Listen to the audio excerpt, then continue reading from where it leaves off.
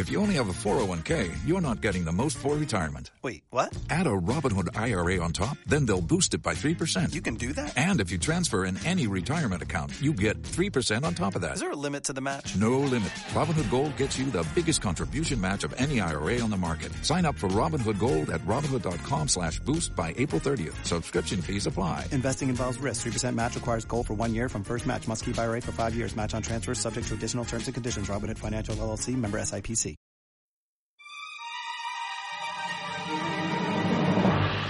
By the way, listening to you guys try to make it through Saturday's Warrior with David Michael was fucking amazing. You were so out of your depth.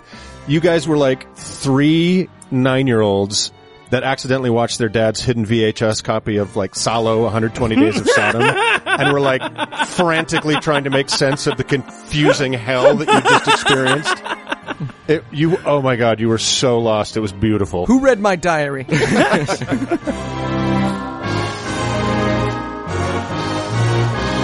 God awful movies.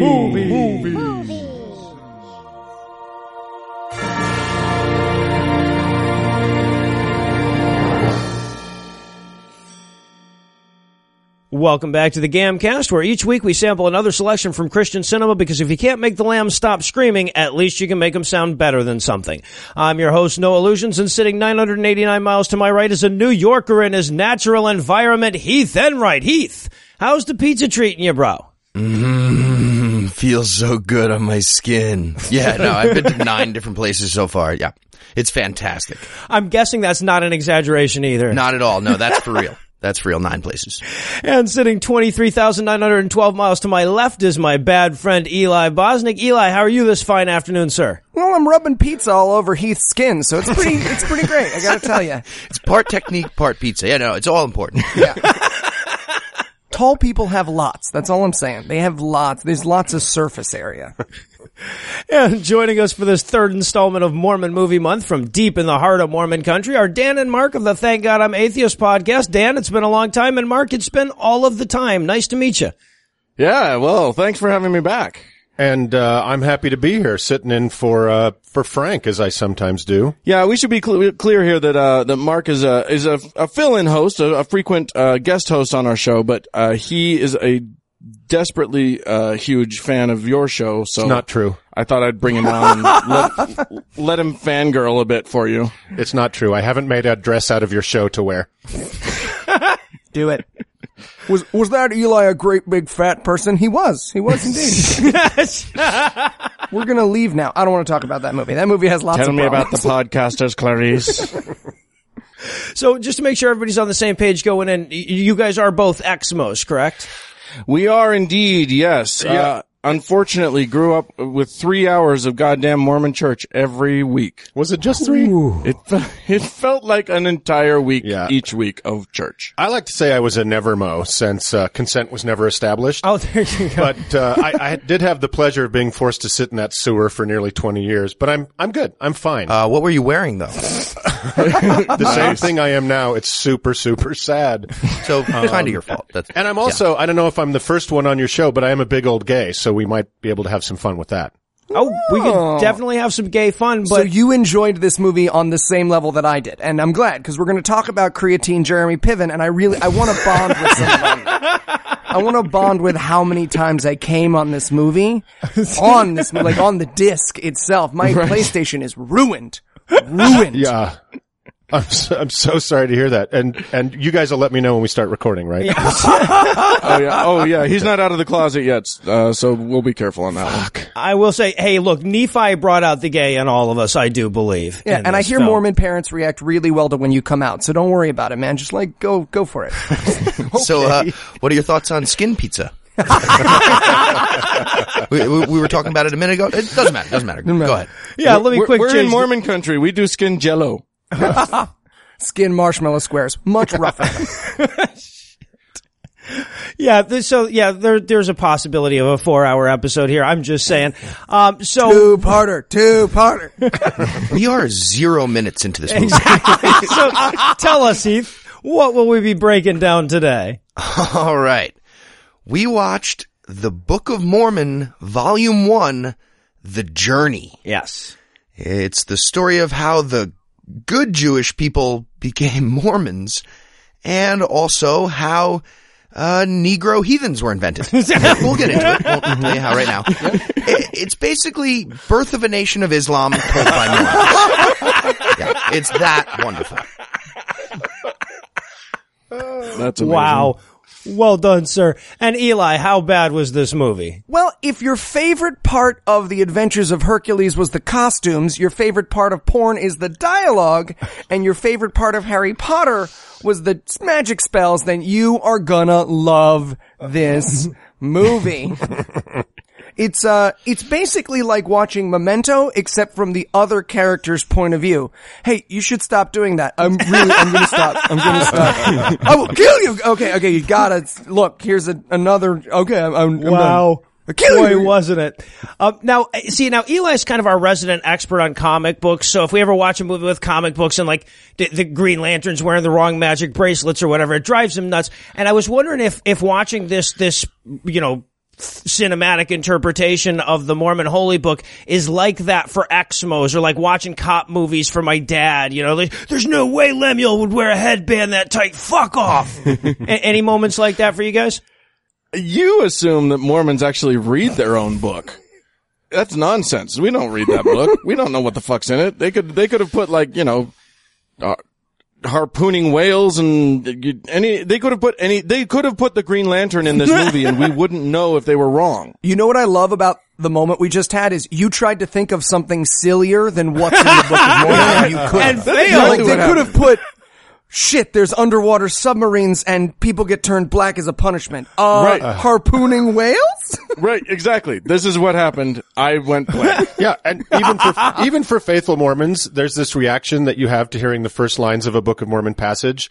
The first time, and it came to pass happens, your brain just switches into low mode and your screensaver comes on, partially because it's hypnotic drivel and partially just to survive the next 10 hours of church service without your brain committing suicide. That's true.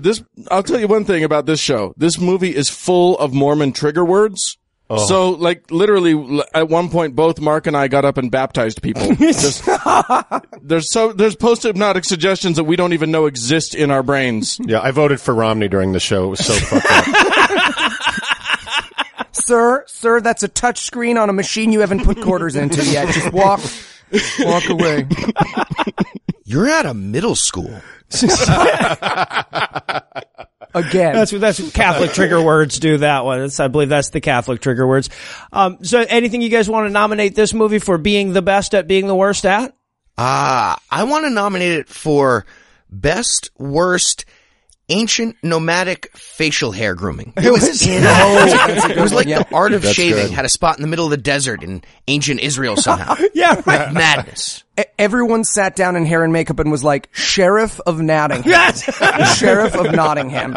Don't you want like a normal Sheriff of fucking Nottingham? Somebody came in to set the first day and was like, look, I grow my own beard. And they were like, no, we're going to need to put a fake one on. Yeah, right. We shave that off. Yeah. That's not straight enough. What kind of beard would you like for this movie? Have you ever seen a Latino woman's eyebrows? Yeah, that's what I want. That's what I'm going for. Got it. Say no more. I think this is the most successful ever cinematic combination of jaw-dropping racism, yawning tedium, and characters who cannot stop making the same stupid mistakes every 3 minutes. Oh, it's good. All of those things. Do you guys disagree? I'm trying to think of another film that would fit the bill, and no. So yeah, I mean, the TV show The Following is pretty great because it literally has no black characters, and it's just filled with cops being like, "We gotta let him go." But as far as cinematic experiences go, seriously, if you have a cop in your family, make them watch The Following. It's like watching Noah watch A Matter of Faith. It is the most beautiful thing in the world. They will stand an inch from the screen and scream at it. It's phenomenal. So my nomination, can we go with most self-defeating opening line? I mean, it's literally like, gee, I'm just an undereducated farm boy. Who will believe me? Followed by 2 hours of a story very clearly made up by an uneducated farm boy who has heard the Bible but not read it. Right.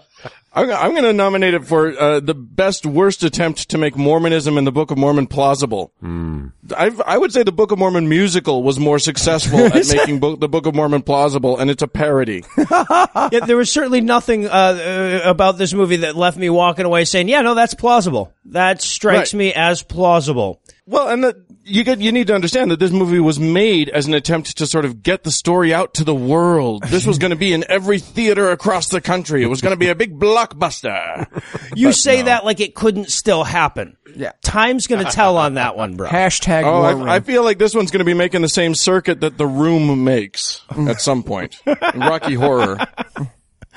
All right, well, obviously we're going to need a minute to track down the Urim and Thummim so we can make sense out of this gibberish, so we're going to pause for a quick break, and when we come back, we'll break down all the cyclical action of Book of Mormon Volume 1. We assumed we'd scrape together enough money for more of these. Oh, thank you so much for seeing us, Mr. Paramount. Yeah, it's Mr. Gray, actually. Paramount is just the name of the studio. Oh, so sorry. It is a very lovely office you have. Yeah, and I'm a very busy guy, so if you don't mind, let's just get down to business. Larry says you have a movie to pitch me? Yeah, I sure do. All right, so give me the pitch already. Okay, 3 words. The Book of Mormon. Oh, shit, sorry, 4 words. You know what? No, wait. Still 3 words, but just Book of Mormon. Okay, what about it? We want to make a movie out of it. Out of the Mormon Holy Book? Yep. Okay, fill me in. It's Hollywood, so I'm probably Jewish, so how does the book go? Well, it's the story of a family in Jerusalem whose father takes his family into the desert because he's like hearing voices in his head, and then they wander for years and take a boat to America where all the evil people become Indians and the good people become dead at the hands of the Indians. That doesn't sound very plausible, or interesting. Right. But throughout it all, the good guys' evil brothers are trying to kill him. Okay, I like it. In the exact same way over and over again for no fucking reason. I like it decidedly less. Well, that's because I haven't told you the best part. In the end, we learn that the more evil you are, the more black your skin is, so only white people are good. Okay, see, my opinion is moving, but not in the direction you want it to move. Plus there will be brass plates and there will be gold plates and the main character will carve them and stuff. The main character will carve plates in the movie. Several times, yeah. Why the fuck would anyone want to make this movie? Well, because it's the most important story ever told. It's the Holy Scripture revealed to the prophet Joseph Smith by the angel Moroni, and we're just sure that if more people heard the story, they'd join the one true version of Christianity. Okay, wait, you want me to put out a movie that would help more people join your racist, misogynistic cult? Well, yeah, I mean, unless you think seeing a movie about magic compasses, black skin being a sign of evil, and uneducated ancient Israelites building a sailboat that can traverse the Atlantic Ocean without the need of experienced seamen would somehow make a person less likely to be a Mormon. Looks like we got ourselves a movie, kids. Sign here.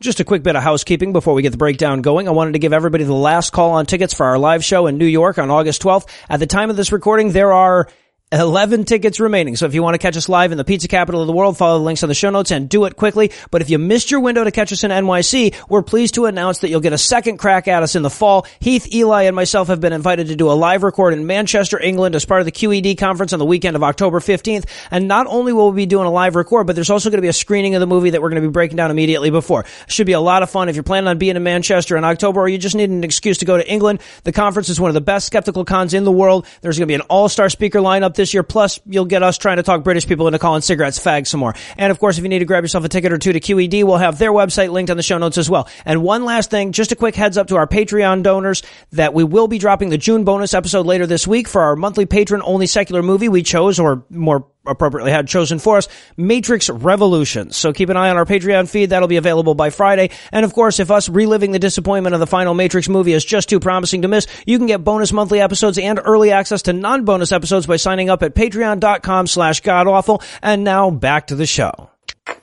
Okay, I lied about the back to the show thing, maybe exaggerated a little bit. One more announcement cropped up since that first recording. As many of you know, Heath is in New York at the moment, and he's using a brand new audio setup for the time being. And because of audio issues and or demonic possession, when he sent me his audio after this week's record, it sounded like this. also sounds like Christian Bale, but he like learned English and took some Prozac, so he's just like smiley and stupid. So, as much as we'd love to be joined by Jabba the Hutt trapped in a giant toilet with nothing but a Kmart Junior Rangers walkie-talkie to communicate with, ultimately we decided we'd have to scrub Heath out like that underage malnourished Thai girl in all of Eli's pre-gam Facebook pictures. So, unfortunately, he's not going to be joining us for the remainder of the episode, which is a real shame because it was all really crazy fucking funny shit that he said. I mean, all of it. Every fucking word was gold. It was almost certainly the funniest shit Heath has ever said in his entire fucking life. And we had to scrub it. Anyway, sorry about that. And now, back to the show. And we're back for the breakdown, and right away I notice a potential problem here because together we have like literally 50 pages worth of notes, and I think I could do 90 minutes on this disclaimer at the beginning, so settle in for a long one, guys, because apparently this movie is based on actual events which occur in the Book of Mormon, according to the disclaimer, and I just want to start us off by saying that books aren't where actual events occur. They occur in the earth. And then are, like, even the wording of this right away, it's like, we can't even pretend, guys. I'm sorry. Yeah. Also, you never find history textbooks going, this textbook is based on real events. Just assumed, because they've got bibliographies and sources and shit. If your source is one book, you've got a bad sign. Ibid.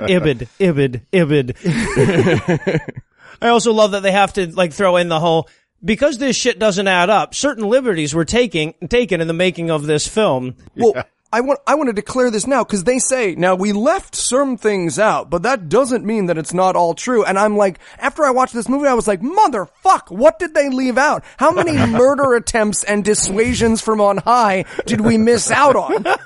And also, they said creative liberties, which I thought was a bit rich for this film. What's funny about that is that you'd think that this disclaimer would be for the non-Mormons, but no, this is for the Mormons who would be outraged that that didn't follow exactly as long with the boringest book in the universe. Yeah, right. Yeah, sorry, Mormons, you're not going to enjoy this. Then who the fuck is? Right. Yeah, good point. Oh my God. So then we meet Joseph Smith, who looks like Indiana Jones fucked Benedict Cumberbatch. Yeah, I said he looks like Ichabod Crane after the horseman got to him. I thought he looked like Michael Cera who fucked a proboscis monkey. All I could look at was those nostrils, man. They were just calling to me. And he basically says, you know, I had a vision that everyone would say what a piece of shit I am, but Homo says what? Many questions troubled me, like, why am I wearing this ascot? But he's sitting there praying, and then the dad from the Brady Bunch appears to him, standing on a not-so-tall ladder. Hey, you got to admit, those Angel Maroney graphics were spot on. That was pretty. There was an angel in the room with him. He looked like Dirk Benedict forgot to take off his 80s-era Battlestar Galactica costume. I had Joseph's vice principal astral projects from partying with ABBA at Studio 54 to give him some sweet intel about shit buried in his yard. And he does. And we get the first lie of the movie / book, which is where he tells Joseph to go dig up the plates of gold, and then in the story is supposed to be just him like sitting there with plates of gold writing down. But again, for those who have either read the book, know about history, or more importantly seen the South Park episode, what actually happened is he kept them in a hat. Nobody ever saw them. He put a magic rock in there, and he described them to an asshole while his face was in there. Actually, he had them buried in the woods elsewhere, and he was looking through the magic hat to see what was on. Yeah, it's even dumber than you think. That's the only thing that I can tell you for certain about Mormon history. It's always even dumber than you think. Come on, guys. All it makes is sense. I'm looking into a hat right now. Exactly. We watched the film from a hat. Mormons are good at that trick. Yeah, come to Salt Lake sometime. Bring a hat. Nothing too flashy. Nothing too flashy. I also love the little bet that he hedges here at the end. The angel says, because like Joseph Smith's like, well, who would believe any of this stuff that you're saying? And it's like, you'd be fucking amazed, dude. and he says, it doesn't matter because anybody who reads this book I'm asking you to write and asks God with true intent, Right. Yeah. is a true Scotsman when they do it. Right. Will receive an answer. And of course, that's where we get the title drop in. This book shall be called The Book of Mormon. They said the name of the movie. Yeah, it's. I loved the guy's intonation. First of all, if you've ever watched Mormon Conference, and please put a bullet in your head before you do. But all these old men get up and they kind of speak like this and say, and it came to pass. And so this angel comes in and he's like, you will call it after my father. You will call it the Book of Mormon. It was the most disjointed almost shout that kind of woke me from the sleep he'd put me into. Well, yeah, but that's because he's going into the credit roll, so he gives it that nice dramatic pause. You shall call it the Book of Mormon. And then we get this great, I guess we're looking at paradise. We're definitely not looking at Utah. That's, I think, the most important thing they wanted to tell you here is that this is not fucking Utah. It's a different place. We have more than one location. Shut up. And my music note for this is Morgan Freeman's about to tell us about some penguins. My music note was bad dates, Indy. I just thought it sounded like Danny Elfman. I was like, is this whole movie a prank by Tim Burton? So then we cut to Jerusalem, circa 600 BC. Yeah, circa. It's not going to get specific here. It says about. Yeah. What kind of religious text is that? I don't know, man. Let me tell you. It's like 600 years about. Okay? Ish. I didn't write that down on my plates of gold. They didn't, well, in fairness to Nephi, they didn't count backwards from Jesus. So they only counted forward, so they didn't really know when it was. So they were just Don't you guessing. feel dumb, Eli? So then we've got steroid Mormon Paul Rudd happily going about the market in Jerusalem. He is and always will be creatine Jeremy Piven. I'm glad that you guys see Paul Rudd, because when I said it to Mark, he didn't see it, but I think he looks like Dean Cain mouth-fucked the lips off of Paul Rudd. That was too far. That was not cool. There's Paul Rudd in there, but he doesn't have a mouth. And this is the first conversation that we can have about, well, the wardrobe in this movie, which is just fucking incredible. Like, nobody in this movie is dressed, they're upholstered. And I had Nephi has the ancient Jewish version of Carol Burnett's Scarlett O'Hara, where she's like, I just saw it in the window and had to have it. But it's way more tassels and way more sexually provocative. Yeah, I looked at the credits, and surprisingly, it was not costuming by Bed Bath & Beyond. So I don't know if they asked to go creditless like they do with porns, but that's who provided the costumes. Watch the extras in this movie, because the main characters, they get like relatively sheet-looking sheets, but if you watch the extras, people are wearing like fucking flower print towels. It gets more and more towel-y and bedsheety the further back into the extras you look. Yeah, the costumer's grandmother's house had no curtains, bath mats, or upholstery left over after this movie. Yeah, they must have spent dozens on the wardrobing here. And I also appreciate them not even trying for accents. Like, everyone in Jerusalem just speaks Midwestern. That's fine. That's fine. I just like that they opened the whole thing with the Beauty and the Beast bonjour opening, where he's going through, look, there's the baker and the guy playing football. I'll throw this ball and hit you in the chest. Yeah, that's right. Ow, that hurt. Okay. And the fucking music is, I had the grumpy cat sure isn't gonna like this. It couldn't be more cartoony. They actually start playing Keep Away from this little kid with his ball at one And point. a black guy. The That's single right. black guy, that's right. That's right. I wanted the Harlem Globetrotters music to start when he got the ball, and everyone's like, oh, sorry. I gotta say, for the young upstart in this scene, that boy that was playing ball did a pretty good job with his ball handling for being fully under anesthesia. Being literally unconscious through this scene. Yeah, no, he was a Dahmer victim that they didn't find out about. If they had shot him from behind, you'd have seen the hole drilled in his skull. You're a gay guy, you get it. Oh, God. The police hadn't given him a ride back to the apartment yet. Yeah, the Dahmer jokes for some reason always go downhill so quick. So Why Nephi I have no idea. It's just one of Earth's great mysteries. So Nephi's moseying through town when all of a sudden a couple of bad villagers show because they want to fuck him up because his dad's a crazy prophet. And I just want to say, the guy who stops him to intimidate him is the single gayest human I have ever seen. He grabs him by the arm and he can't like stop the larger actor. Like he just can't exert pressure to make it look like he's holding his arm. And he's like, excuse me, your father's been saying some sassy sassafras here and I'm about to open up the library on you, bitch. And I wrote in my notes, hey, isn't your dad crazy? And I wrote, aren't you gay?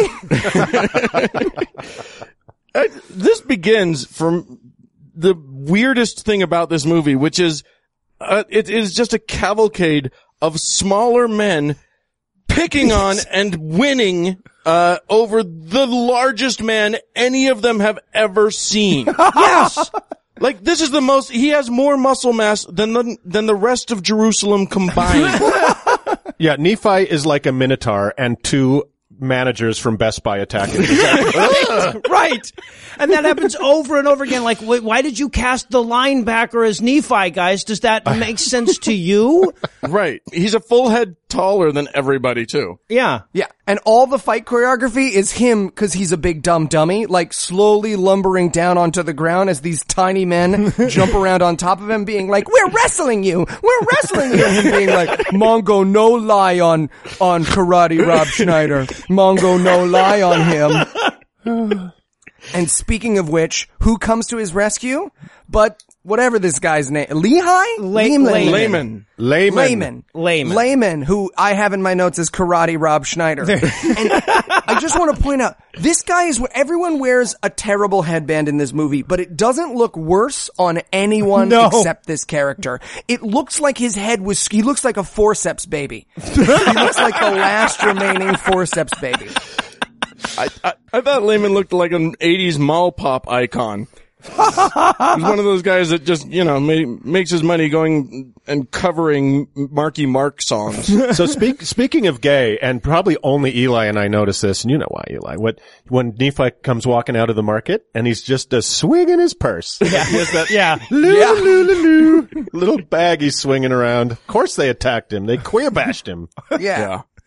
Oh, the Mormon tradition goes way back on that one, I guess. Yeah, exactly. Yeah. So the two brothers come and save Nephi's ass, and then we show back up at the prophet's house, at Lehi's house, where mom notices he got his ass kicked. She's like, it's because of your dad, isn't it? And the reason she says this is because everyone will speak almost entirely in stage direction in this movie. Yeah, pretty much. And then Santa comes in. Santa.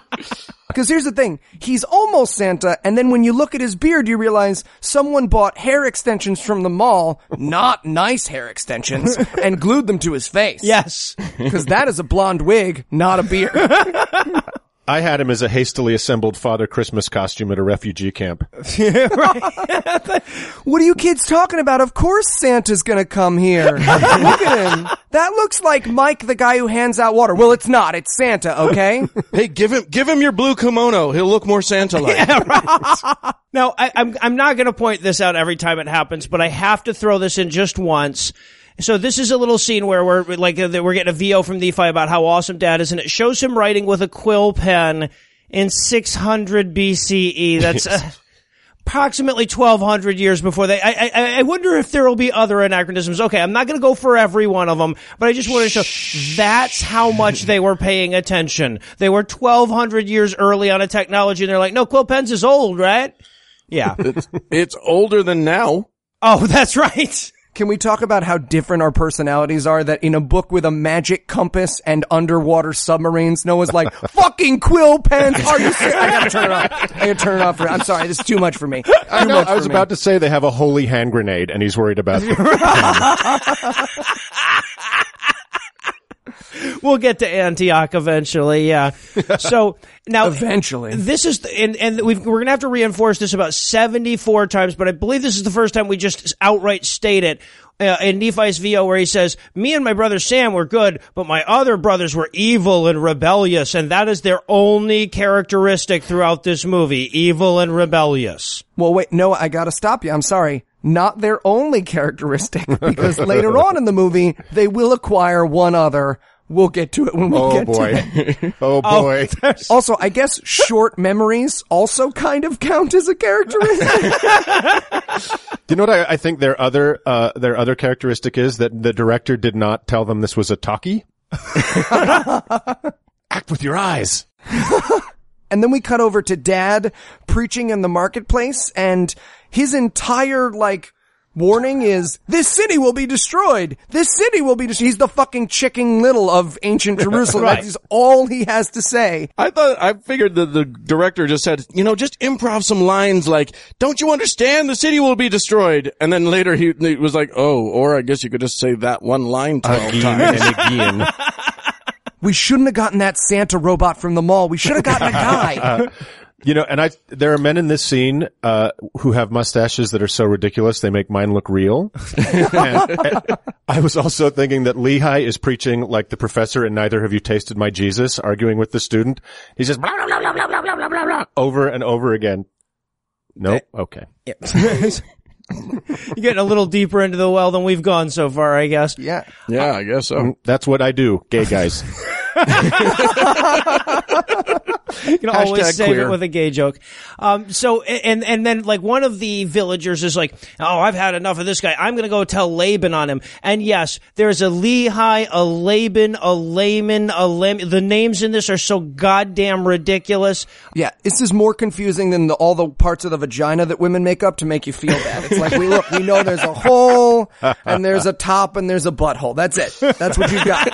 I have a labia majora and minora. Nice try. I'm sorry. I'm a skeptic. I will say this. Trying to figure out these names and everything when you're a child. Yeah, because right. when I was growing up, I had to try to understand what all these things were. I didn't know. My mom's Canadian. I thought that Jesus grew up in Calgary, was died on Calgary, and everything. I've got everything mixed up in my head. So just these names, that's nothing. Yeah. We've tapped into something deep here, haven't we? Oh my God. He's crying. This He's is like crying. we thought Mormon Month was going to be fun. Like, oh man, we'll get all our Exmo listeners excited, but everyone's just had a breakdown every episode. You don't understand, man. The where's the beef commercial? I wasn't ready. I was just a boy. So, I'll be okay.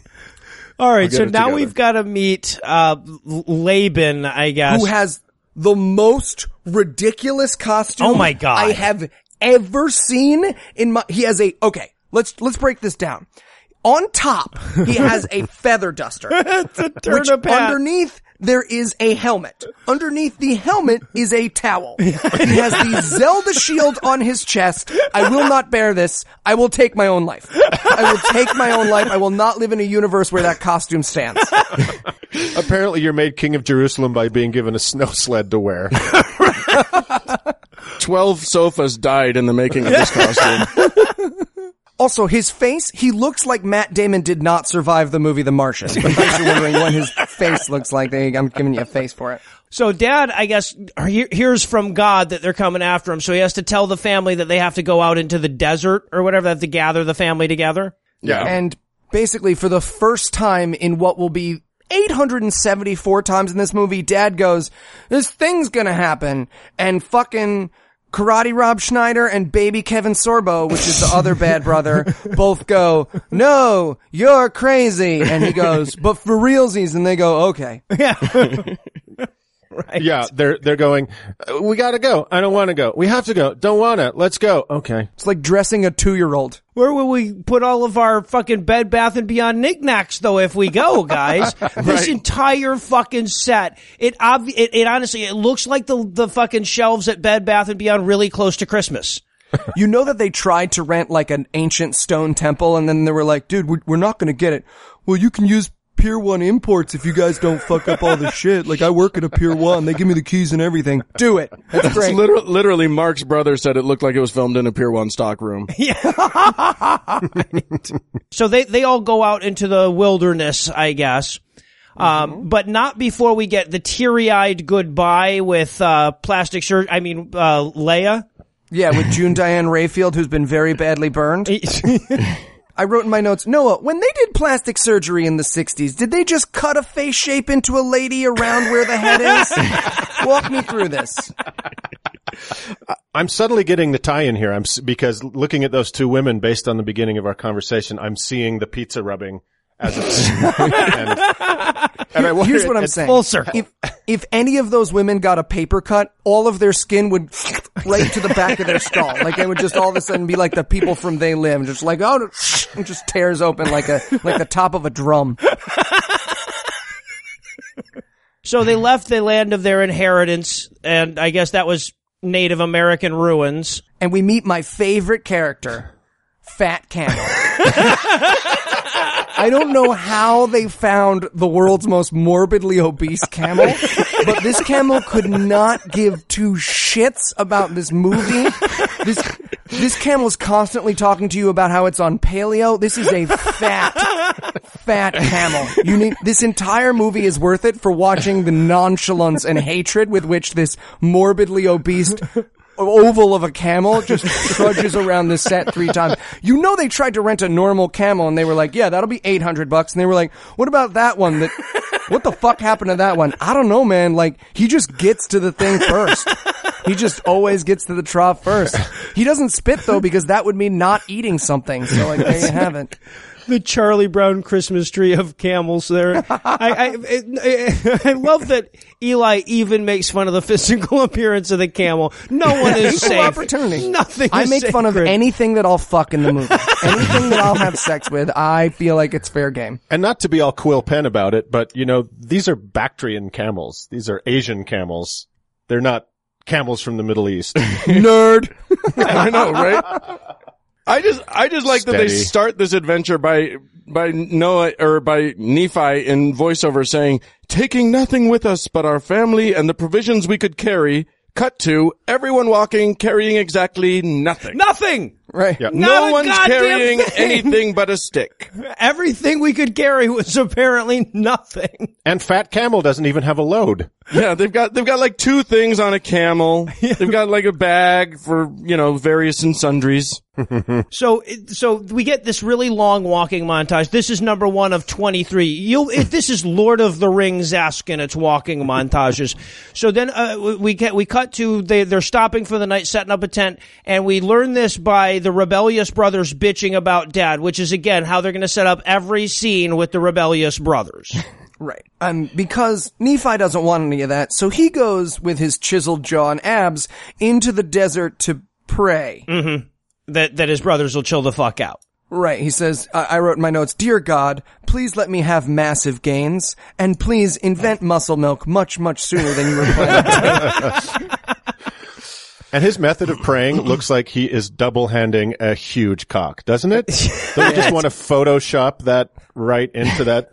When you say wanna, do you mean already did? Because yes. I just like that Layman and Lemuel have one of many of their conversations where they're like, I know that where we as the audience are supposed to understand that they're being wicked, but really they're the only ones in the whole group making any kind of sense. Yes. Well, in any circumstance except where your father is actually talking to God and you are actually, chosen by God, your dad's a schizophrenic and you're gonna die in the desert. Now, right. They're about to have pretty decisive proof, at which point they should stop fucking doing this, but for now, I'm on their side. Right now, I'm on their side. And I just have a quick note about Nephi's head belt. These are not headbands, guys. These are like WWE wrestling belts with script brads through them. And Nephi's looks like his parents put it on him when he was 9 and then never loosened it. Yeah, he looks like one of those African people with the neck rings, except they were like forehead. We're doing forehead. Yeah, and that would explain so much about so many of these characters. It's like when a tree grows around a fence. It's just not a good look for a man with a tiny cranium and a huge face. So God talks back to him when he goes out to pray. God talks back in an American accent. He sounds like Winnie the fucking Pooh. Doesn't he? Doesn't he? He has a Santa voice. How did you know about Winnie the Pooh? You're not supposed to know that until OT7. But I also love that they like the lines that they give God are like pseudo Shakespearean in the way that like Harry Potter spells are pseudo Latin, you know? He just throws in thous and thys when they don't even make any fucking thou sense. If that is your complaint, I want to talk to you after you read the first 10 pages of the book. Oh my God. You are going to be fucked. No, you don't. No one's going to want to talk to me after that. Literally, you'll be walking down the street and you'll start having Tourette's. And it came to pass. It came to pass. Yeah. It came to pass. Every time I read that, I'm just going to come. So I'm going to make it into a thing that I'll be happy. Oh, he said it again. Stay hydrated. You won't be able to reopen that book. That's the plan. So Nephi runs back to the tent to tell his dad that he heard voices in his head, and Dad is so pleased. He's so excited about that. I'm crazy too. Yeah, hooray!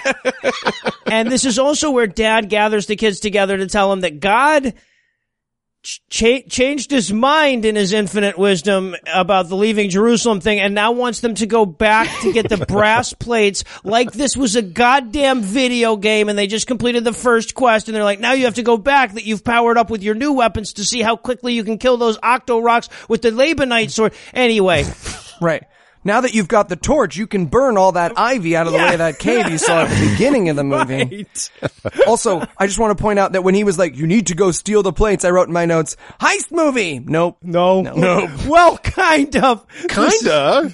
This is like a Bugs Bunny heist, but yes. Yeah. I just like that this is, again, one of those moments where Layman, the bad guy, is the one who actually makes the logical comment. He says, why would the Lord send us back after he commanded us to leave? It makes no sense. And the rest of the world just went, yeah, that's No, it that's doesn't. Right. It doesn't make any sense. Correct. Right. And I wrote, Joseph got to make up this story. Why didn't he make up a good story? Exactly. Uneducated farm boy, remember? Yeah. This is a story about a fucking father who can't make a packing list. Right? So they head out under the harsh the harsh Jerusalem skies. My music note here is Indiana Jones had some leftover swelling strings that they got for $8, and then we get another long walking montage. Also, just a tiny moment, but when the father sends him off, he goes, this is a matter of faith. And I said, they said the name of the oh wait, no, that's not wrong. Also, they're letting the guys take all the good walking sticks, which I thought was a little risky. Yeah. And Nephi decides to hump it back through the desert wearing the fire engine red 35-yard tree skirt out from under the White House Christmas tree, which I thought was odd for a summer hike in Palestine. So, and then they get there, and the big thing now is like, okay, how are we going to get the plates now that we're there? And so Nephi's brilliant plan is, why don't we just go and ask him if he will give them to us? Yup. The guy who's vowed to kill them and their family, he's going to go just say, hey man, do you think I could have some of your shit? And he says, no. Surprise. So, they chase him and then he makes it back and they're like, so, how'd it go? And he's like, I don't know, man. I sprinted here and am now gasping in terror. What do you think? And well, he goes, did you get the plates? He's like, do you see me carrying plates? Oh, yeah, man. They're right here in between my ass cheeks. He was also chased by the BYU offensive line. So it's, how did he get away? I don't know. So he makes it back to the brothers and they're like, well, fuck this. That stupid plan didn't work. We're leaving. And of course, Nephi has to give them, no, guys, we're not leaving. We just need more pluck. Right. So they decide to give it another shot. They basically decide that they're going to convince him with a cash for gold commercial. Brass for gold. Brass for gold. Just call this number. We'll send you an envelope. Brass for gold. But what if he recognizes them?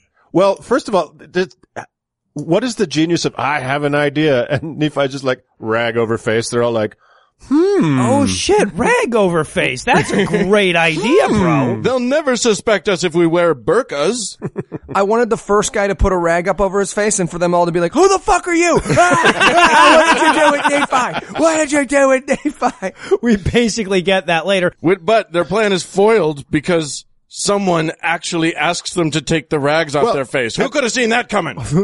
So then they send the guards off to kill him again for showing up for the plates. And again, like we just said, there was a guy with a spear standing at the door. Apparently he was off taking a shit. Why would you have all your guards hiding behind and around the corner in case you needed to kill somebody? But no, once again, they get away by just, run away.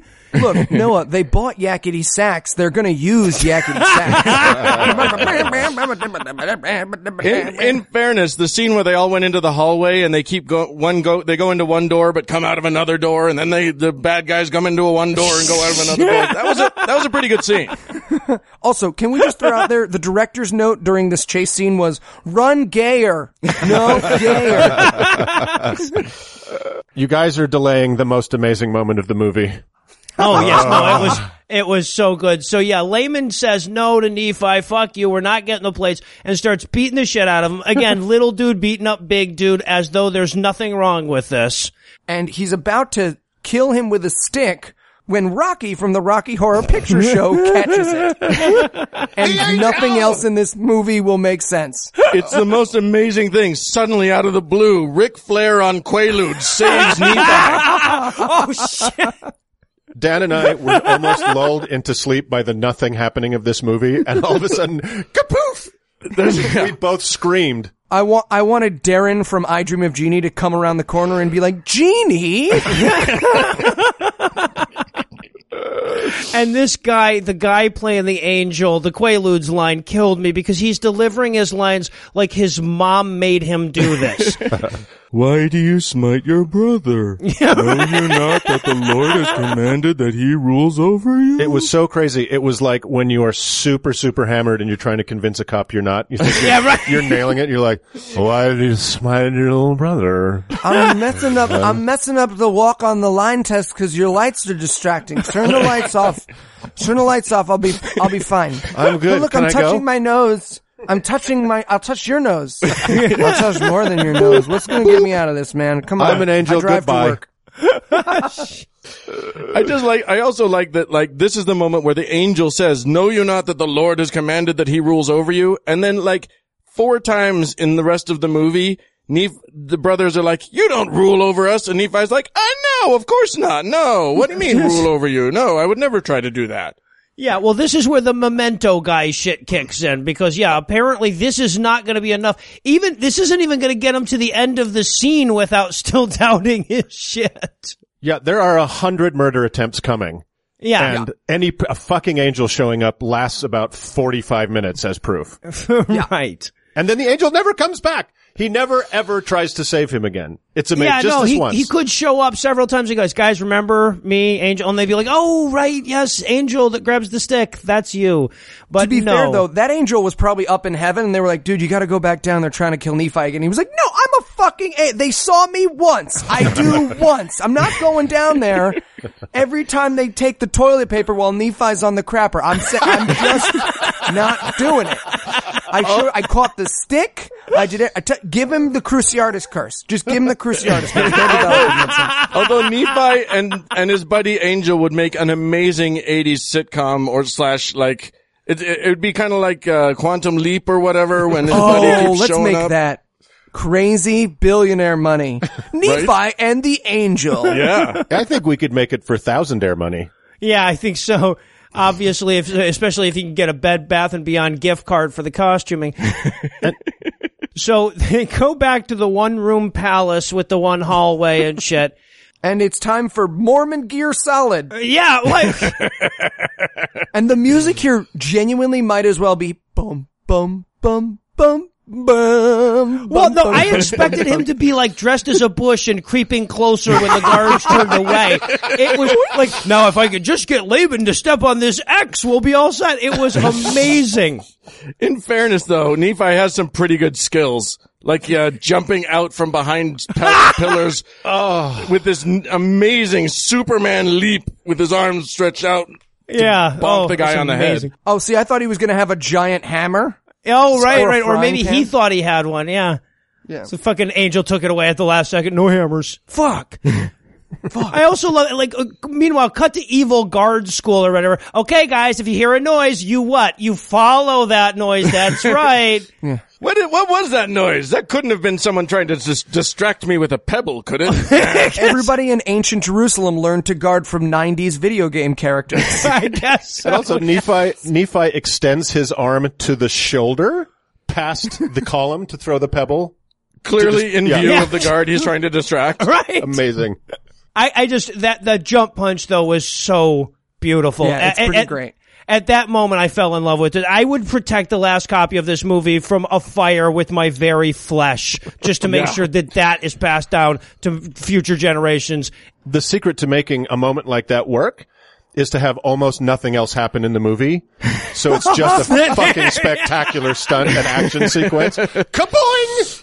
I would love to go through and put some cartoon sound effects in there where they belong.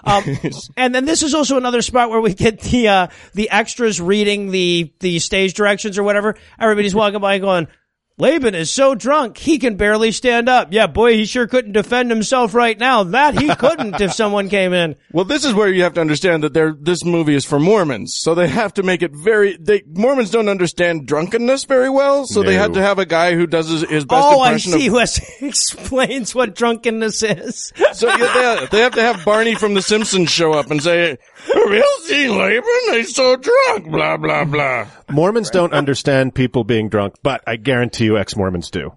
That's true. Deep, abiding understanding of alcohol.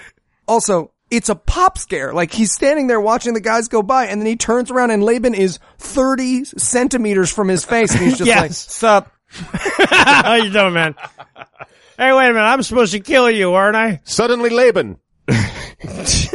What's great is he's right there. He draws a knife to kill Nephi and then just passes out. Yeah. Well, I thought Nephi, like, punched him in the dick and he passed out, because he chest bump to chest bumps him, and he's like, oh, I guess that means I'm asleep now. Night night. No, he's got that snow sled to protect him. It's not gonna knock him out. So now, of course, this is where he gets the Master Sword and can do double damage to Octoroks and shit, and he holds the sword over top of this drunken man, and the angel chimes in. Now, I was never, like, into the whole Mormon thing, so I just naturally assumed that the angel was going to tell him not to give in to his vengeance and murder the unarmed, unconscious person. My bad. Flip that. The angel starts trying to talk him into regicide like it was anal. Yeah, the voices in my head are much less pushy about killing people than the angel in this movie is. It's like this is the uneducated farm boy's version of the Abraham story, right? Because the Abraham story is kill your son, and he's like, oh, I can't do it, and he's like, kill your son, and he stops him at the last moment because it's a merciful God. We don't need to talk about the problems with that story, but that's the point. This is just that Hicks version of it where it's like, kill him. No, I can't. Kill him. Whack. Yeah, right. This is Joseph Smith saying, like, I hate that Abraham pussied out at the end. I hate that. Now in my book. Yeah. Yeah, he just plagiarized incorrectly. That's a problem he was having. What's amazing to me about this whole thing is that, yes, he kills him, but the dude was passed out, which means that if he had just gone and gotten the plates, nothing would have happened. Right. He would not have chased him. Nobody would have known. He would have gotten away clean. But no, God's like, yeah, you gotta kill him. You gotta kill him, obviously. Right. And I can't overstate the importance of this story in Mormonism. This is one of their foundational stories. It is. And then after, when you leave the church later, you're like, what the fuck? The guy was passed out. But basically the morality you're supposed to glean from this is, so if you can't get what you need by buying it or putting a rag over your face, use murder and trickery. Religion. Yeah, right, there you go. So now he puts on the Laban costume, he puts on the turnip hat, and he puts on the fucking snow sled, and he tells he does his best Laban voice and tells one of the servants to go get him the plates of brass, to which I wrote, my God, this is how Huey, Dewey, and Louie would get the brass plates, except Scrooge wouldn't demand a human sacrifice in the middle of it. Yeah. And so he walks with the guard out of the front door, and he's like, yeah, just this way. And he's like, I got you, sleeper hold. And now, here's the crazy thing. This scene happens in this movie and will never be revisited. He puts bald Clint Eastwood, the guard, in a sleeper hold, and he's like, hey man, I don't want to have to kill you, so you're my friend now. And the guy's like, Deal. And that's it. We never see that character again. We never hear from that character again. He's on the boat and stuff. He just never does anything. What was his name? Zycam? Something like that. Yeah, exactly. Zoram! Zoram. I just like the fact that the guy was following him around and like through the desert. He follows who he thinks is Laban, and then when he turns around, he's like, "Wait, 6'4" Hercules, you're not a dumpy middle-aged man. I've been tricked." It's like Clark Kent with the glasses, and it's like that with the brother too, because he wanders up on his brothers, but he's still wearing the Laban costume, and they're like, "Oh, it's Laban! Let's run! He's like, "No, guys, look, without the glasses, I'm Superman. Look, see." And also, it's, maybe it was just me, but did you guys notice Zoram and Nephi just fucking each other during that headlock? It was amazing. I was like, okay, here we go. They're gonna kiss. Look, they're definitely gonna kiss. Right? Where you've put someone in a chokehold, but then he can very clearly feel your erection, but you're both kind of into it, but it's a chokehold. You know what I'm talking about. Are you watching this on camera right now? So they take him back home to show Dad what followed him home, I guess.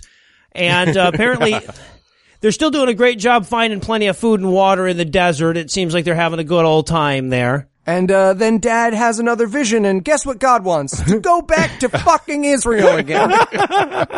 I'll tell you what, I'm gonna text God when I'm in Jerusalem. Is there anything while I'm there that he wants, just that didn't make the list? Well, that is, he does actually make that joke, at which point everybody laughs like it's the end of an 80s sitcom episode. I had the end of a Scooby-Doo and then it freeze frames myself. and they roll the credits. I want it in big, bright yellow letters for "Oh God" to appear. Right. If they all jumped and it freeze framed, that would be so beautiful. I would have been 0% surprised at this point in the movie. So now the reason they got to go back to Jerusalem this time is because they didn't bring anyone to fuck. So Dad's brilliant idea, so that they'll have enough genetic diversity to populate the American continent, is that they all go get fucking wives from the same family. Yes. Yeah, exactly. Yeah. My buddy has enough sons and daughters for everybody. That should work, right? I do want to make, this is going to be my only possible video game reference because I'm not a video game guy. I'm far too nerdy for that. But, I will say this is Lehi's "Your princess is in another castle" moment. Right. You did it. You completed your task, but she's not here. Go back to Jerusalem and get one double helix. That will be enough for the whole new world. So Burl Ives sends them back to get some Strange. Yes, right? He does. And they're all very excited. There's like a very real comedy moment where he's like, I'm sorry, Nephi, are you a little bit more excited about this than you were dying for brass plates? And he's like, well, yeah, I mean, getting pussy sounds a lot more fun than stealing plates from a guy who wants to kill us. I'm gonna go and be crazy in the bedroom some more. And it turns out that the family that they're gonna go fuck is Byrne, June Diane Raphael. Yeah. Right. You do get the sense that Lehi's wife was like, considering the lesbian love scene that we had earlier, you get the sense that Lehi's wife was like, who has a lot of children? That Ephraim. You should probably get him and his wife out here, with their families for our kids. Yeah, with maybe then the daughters and the sons or whatever. Yeah, exactly. So they all go and get humans. Yes, go pick up some humans. And some more sheets. Get some sheets. Clean sheets. Yeah, exactly. We can't do it out here. So, and of course now even getting laid isn't enough to keep Lemuel and Labia from getting angry and being mean. So we get to the next homoerotic fighting Nephi scene. Right. Even though they saw an angel 3 fucking weeks ago. And this is the moment where we learn that this isn't really about anything that Nephi's doing. It's just bloodlust at this point because they wanted to go back to Jerusalem. They could have just gone. What would anyone have done? Just leave and then and let Nephi do his thing in the wilderness. But no, they're like, we gotta kill him. Well, especially considering Nephi fucking falls down every time somebody sneezes in his vicinity. Yeah, exactly. Not exactly an intimidating dude. He's got an inner ear problem.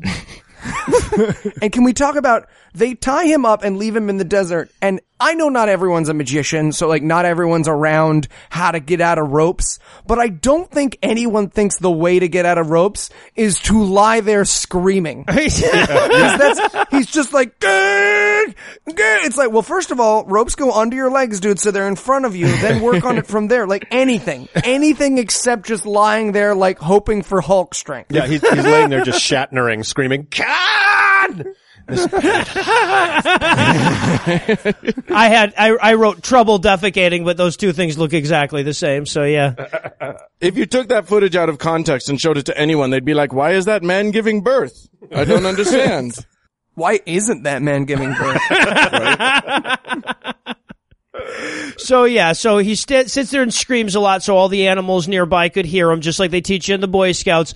And then he literally just prays for Hulk strength. And, yep. And gets it. And he could not be less tied. Because when he gets it, he's just like, oh, here they are, these ropes that are very clearly not attached to my wrist and are not frayed or broken in any way. He might as well just be wearing bracelets, and he's like, oh, these ropes turned into bracelets. I really wanted them to cue the Popeye theme music at that point. And by the end of this movie, the fact that he doesn't just faint dead away when he sees his brothers holding a rope is crazy. Right. No rope for you guys. You guys get no rope. So he gets out of the desert because he's out of his fucking bonds or whatever. He wanders up to his brother's all badass, throws him, and is like, hey, do you like apples? I like those apples. And they're like, time to kill you. And so Nephi does my favorite thing he does in the movie, which is to get into a Taekwondo horse stance. He's just like, Yup! And it's just like, oh, shit's about to go down. But then Dad, who apparently didn't have any questions about where the fuck Nephi was until that moment, comes out and he's like, hey. And Karate Rob Schneider's like, we were just kidding. And he's like, okay. All right, man. We're cool, I guess. And all I wrote was every moment Nephi is wearing a shirt is a wasted moment. A wasted but we're going to learn that's very unfortunate because he does take his shirt off later and it is not a good sight. Well, it's not a good look. It's better than him with his shirt on. I'm just saying. So then he looks like someone should be shooting him because a black kid fell in his cage. That's all I'm saying. Oh, God. Too soon? Too soon. We're talking about gay people now. I'm allowed to make Thanks, monkey guys. jokes. Gotta go. Oh, God. So Nephi wanders off to thank God for the rope thing, and I guess this is so that his wife can show up and we can have this romantic scene between the two of them. And honestly, it was the closest to two people who might want to fuck each other that I think we've ever seen in Christian movies. Can we just take a moment for gratitude at how hot Mormons are? Oh, you're just a well-bred people. You are. You're just well put together. You're not as fun as the ex-Baptists because they it didn't go right. So you just pick a hole, but they are an attractive lot. We are. I appreciate I'll cop to that. We're gorgeous. Yeah, it's true. What are you going to do? Hot like fire. And they have an actual kiss. Now, they then kiss a second time, which is like him trying to bite off her top lip. But the first kiss that they have in this scene is like two people who have kissed before. I was very impressed. I was just saying. Yeah, no, I wrote... Compliment sandwich. I wrote in my notes, this is the easiest Christian movie kiss to jack off to ever. Ever. As a gay man who was closeted and cute enough in high school that girls hit on me a lot, I saw the terror in his eyes. I saw it. The fear. I wrote that too. I wrote for the second kiss, he's gay and she's probably gay too. And they didn't like it, but their mouths touched. I'm so glad to hear you guys saying that because I thought it was just wishful thinking on my part. But no, he was. Awesome. Good to hear it. Terror. I just like that the dialogue in the scene was so good. At one point she says, how did you make it out? And he says, the Lord protects me because I'm faithful. And she goes, I believe that. And he goes, what do you believe? I just told you what I believe. I believe that thing you said. I literally just said that I believe that. I believe what you want me to believe. Now let's kiss because I'm going to react to it like I'm eating an oyster for the first time. What do you think? Not bad. Not good. So then they return to the tent of his father so Dad can tell him about another dream. And this is as boring as someone actually telling you about their dream. Yeah. Well, wait, he comes out and he goes, I dreamed a dream. And then he paused and be with me. Everyone here expected him to do Fantine's song, right? Oh, this is another one of those moments that Mormons will understand, because this dream, Mormons will not shut up about this stupid, bad metaphor fucking dream. It's not even a fucking metaphor. It's just a couple words changed from stay on the straight and narrow and hold on to a railing. It's right. And eat white fruit. His dream appears to be, I was surrounded by the fog they didn't use in Saturday's Warrior. And then I followed the guy from The Fifth Element to a tree filled with the fakest, grossest looking white fruit you can possibly imagine. Yeah. All I could imagine was somebody from the props department saying, so, here's some pears that we painted white, so just go ahead and eat that. These are safe to eat, paint? right? Probably. I mean, there's not that much paint, so. It's probably not gonna kill you. I don't know. I don't know. Make yourself throw up afterwards. You did that after the kiss. By the way, listening to you guys try to make it through Saturday's Warrior with David Michael was fucking amazing. You were so out of your depth. You guys were like 3 9-year-olds that accidentally watched their dad's hidden VHS copy of like Salo, 120 Days of Sodom, and were like frantically trying to make sense of the confusing hell that you just experienced. Oh my God, you were so lost. It was beautiful. Who read my diary? So Dad tells him all about this dream about the fruit and the path and the building full of people laughing at you when you try to eat your fruit or whatever.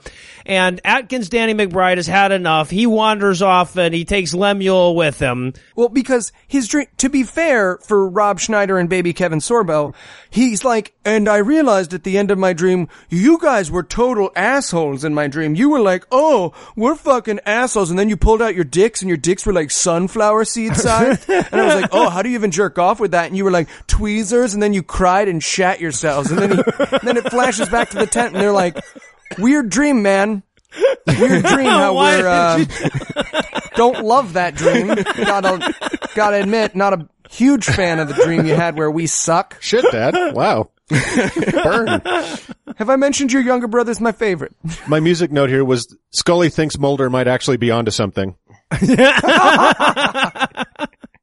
So, yeah. And then we get another, Nephi praying scene. This time he gets bamfed up to a strange mountain that he's never seen before because he's never been to Utah, where he meets another angel with the most awesome bullshit wig. It looks like somebody just took a mop head and fucking shampooed it. They seem to have no idea they're constantly being told what to do by Silas from the Da Vinci Code.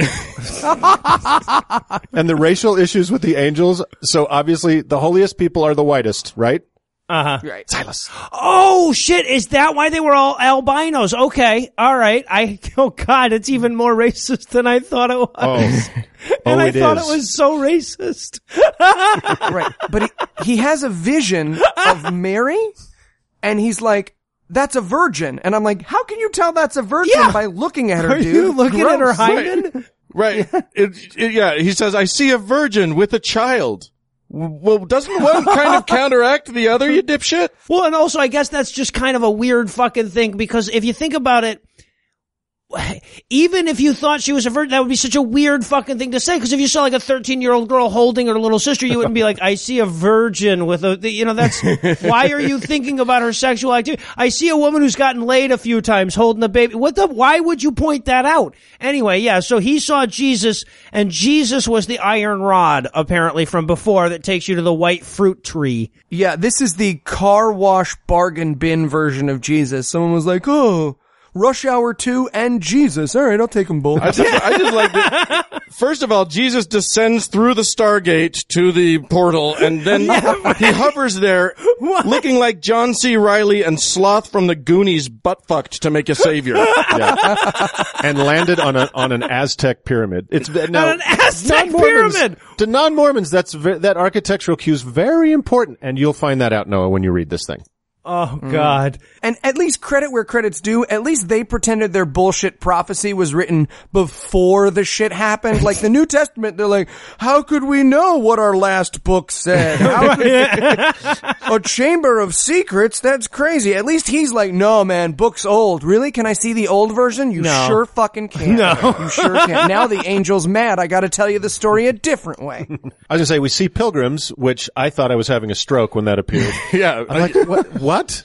And pilgrims are into Mormonism, right? And Like then- American yes. pilgrims, the ones with the hats and the buckles on the shoes, those guys are into Mormonism. But then it was super confusing because there were pilgrims and then cut directly to Nephi dressed straight up as Pocahontas. I was like, did this movie skip? What's happening? Also, actual line from this scene, hold fast to the iron rod. Come on, movie. Too easy. The Eli Too easy. Bosnick story. Yeah, come on, guys. Make us work for it at least. This movie did not make you work for it. So now we cut to everybody getting ready for wedding day. And by the way, Sam could not more clearly be gay and not want to do this. Yeah, were you having flashbacks in this moment? Oh my God. Again, the horror in his eyes. Oh, yeah. You just see it from a mile away. I know how to look for it, okay? He literally says, I don't want to get married. And everybody else is like, ha ha ha, that's hilarious. Right. You don't want to have sex with women. Sure you don't, Sam. I know. And his potential wife is the one who says, I do for him. That's Yes, how bad right. it is. Yes. Also, during this wedding scene, they got as close to not Fiddler on the Roof as they could. It was like, dude, boop. There, see, it's not Fiddler on the Roof. Go fuck yourself. We chose a different note there at the end. And now is the time in Book of Mormon when we dance. Yeah, I love that the half-assed 20 seconds of Zorba the Greek choreography was unbelievable. I'm sure they just thought, it's box office dynamite. Yeah. Dancing. You know what we need? We need belly dancing combined with Irish dance. Yeah, exactly. Combined with Irish dance. Combined with square dancing. All of it together. Yeah. It's Jordan Riverdance. And I just wrote in my notes, please let me watch these actors fuck. Please let me watch these actors fuck. But no. Blackout. Nephi and Sam just gently fucking as they stare into each other's eyes while the wives watch. Oh my God, right? I wish I could quit you. So I guess, they skip over all the good fucking. We'll take a quick break to watch some proper porn. But before we do, let me give Act 3 the hard sell here. Will the rebellious brothers try to kill Nephi again? Will they do it again after that? Will that come to pass too, motherfucker? Learn a new phrase, you fraudulent hack! Nephi, it is I, God. You must slay Laban. I have commanded it.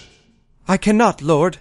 I have never taken life before. You must. The world requires it, Nephi, and the Lord commands it. Please, Lord, do not make me do this thing. But you must. Oh, fuck, you actually did it. Now do that sick. What's wrong with you? What? Oh, fuck. Alan, come check this out. Yo, what's up? Oh, fuck! What happened? Are you kidding me? I told him to kill the drunk dude, and he totally fucking did it. I didn't think he was gonna fucking do it. Fuck, man, what is the matter with He was obviously joking. Joking? Have you heard the Abraham story, bro? Yeah, you were supposed to stop me. Well, you didn't really give me a chance there, Charles Manson. Who? But never mind. Hasn't happened yet. We gotta get out of here, though. God's gonna be really mad about this. Right? Kinda fucked. Yeah, later, Nephi. Oh. Who's Charles Manson? Oh. And we're back for more breakdown. When we last saw our heroes, they were all fucking each other. So now it's the next day. Everybody's all cum-crusted and fuck-smelly because there's no running water in the desert. But before all that, Dad's going to come out of his tent and realize that Amazon has been there in the night. Yeah, it's the ancient Jewish version of UPS. I guess. The Leahona! It's a magic ball that was left there by Captain Jack Sparrow. I was expecting the box to have Brad Pitt's wife's head in it, but no. No, it's slightly more upsetting than that. So it's very important in Mormonism, and the way he described, because he was an ignorant farm boy, anything that he didn't know how to describe was simply to say, it was of curious workmanship. One hand points the direction that they need to go, and the other hand go fuck yourself. Literally, they say one hand pointed us the direction we need to go, and other hand, I don't know, the nearest TGI Fridays. Who the fuck knows? Well, and again, this is a fucking video game. Now they need to find the map, and then they can finally get the Triforce. It's fucking ridiculous. So they get the compass, so now they gotta head out into the desert, and of course, this is where we get Eli's favorite character again, to which I just wrote, Camel Toe. Yeah, but Camel runs away, and I get how Muhammad felt at this point. I'm just like, no, Camel! Camel! Well, and what's really funny is that he just sort of casually says, our camels wandered away. It's like, did you take zero measures for this? Because you gotta keep your livestock with you. Yeah, it was this very much, Mondays. Our camels are union. What are you gonna do? Right. I just saw Camels by Craft Services, and I don't know where the fuck Camels went. I'm sorry, can someone get a PA to get Camels to set? Someone call Camels to set? But also this is where we get Nephi bragging about how he was the only good hunter. Everybody else sucked at hunting. Well, we learned that the desert made their bows break. Yes. Uh-huh. Well, first of all, they already lived in the desert. They already lived in Jerusalem. These are desert bows. Yeah, I will admit, I'm not a bow expert, but I'm pretty sure they don't get deserted into pieces. I don't think you have to keep your bow a certain amount of moist. It's a curious workmanship. Well, yeah. I love too, cause like his bow breaks too, but then he's like, but I went and made another bow. I'm like, out of what? Yeah. You're in a goddamn desert. But they wait. Yes, his bow breaks, the boys' bows break, and he waits until everybody is literally starving to death. And he's like, oh wait, I remember how to make a bow. I may have made a bow out of a camel. Oh my god, he's covering up for it. He killed Camel. He did it, Nephi, you son of a bitch. I'm glad black people killed your ancestors. Spoilers. When he first says, so my brother's bows got weak, I was like, wait, what? I thought it was a Cialis commercial for religious fanatics. I was like, the fuck you talking about? We see Karate Rob Schneider sitting in a bathtub holding an old woman's hand. Yeah, right? Ask your doctor about Moroni. I also like the fact that he says, so I fashioned a new bow, and then I go and I lecture all the starving people about believing harder in Jesus, because I'm that guy. Right. Then he shoots a totally domestic goat. Yeah. Like somebody's property standing in their yard, basically. First, he's wandering through the desert, stumble, and he has a sepia-toned version of, they're all gonna laugh at you, they're all gonna laugh at you. That he does. And he does the single greatest faceplant you could ever, he goes for it. He puts his face into the ground as fast as gravity will carry him. It is beautiful. So he wakes up from his nightmare or whatever, and he finds a goat, and apparently that's going to be enough to feed them for years or whatever. Right. You don't need to bow hunt a fucking goat. You can just catch a goat. Well, I can catch a goat. That's all I'm saying. I know from positive experience I can catch a goat. There's not a lot of things that are true about Eli Bosnick III, and I didn't make that up, but Eli Bosnick III, and I can catch a goat. No matter how far, no matter how fast. You put your fastest goat up against me, I'm challenging you. I know we got listeners out there who race goats for a living, and I'll catch a fucking goat. Don't trust Eli with your goat. People, do not trust Eli. And when he comes back with the goat, he so clearly has a pillowcase full of cotton. It could not What was that? It's supposed to be the goat. It's like the store wrapped it up for him. There was no evidence of a goat anywhere. None. Nothing was goat-like about that bundle. What would be awesome is if he already ate it. Yeah, right. I just had some great goat. Are you guys still hungry? I didn't find anything out there. Look, I found this carcass. You guys can have it if you want. We'll make soup or something. Just like the camel. The goat just wandered off. I have no fucking idea. So now they're all full of goats, so the movie can continue. And can I just talk for a second about the wandering in the fucking desert? I wish you would. Yay unto 8 years. Yay they already unto got 8 the magic years. compass. Yeah, right. Why didn't they use it? Literally, from Jerusalem to the nearest water, which is the Mediterranean, it's like 60 miles. Well, but even if you assume that they went all the way to the fucking west coast of Africa, they've got to be averaging a mile and a half a day. I did the math on this. If they made 2.5 miles a day, they would have walked from Jerusalem to Salt Lake City in 8 fucking years. Jesus. Oh, if only. And so after 8 years of wandering in the desert, they find the ocean. Sam finds it. They're all quite pleased with Sam. Great job, man. We could have missed that if you had pointed it out to us. In fairness, it was over a hill. Yeah. Yeah, well, that's true. And clearly it was the green and verdant shore of the Great Salt Lake. We called it Bountiful because it had so much honey and food that we can't see or that will not appear on camera because it's still an arid wasteland. Right. I wrote, honey, huh? I hear that's great for all manner of illnesses. Yeah.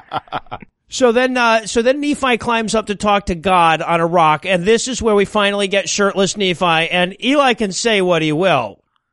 But this motherfucker should be wearing a loincloth from start to finish on this shit. I disagree. This was a chest that needed some wax.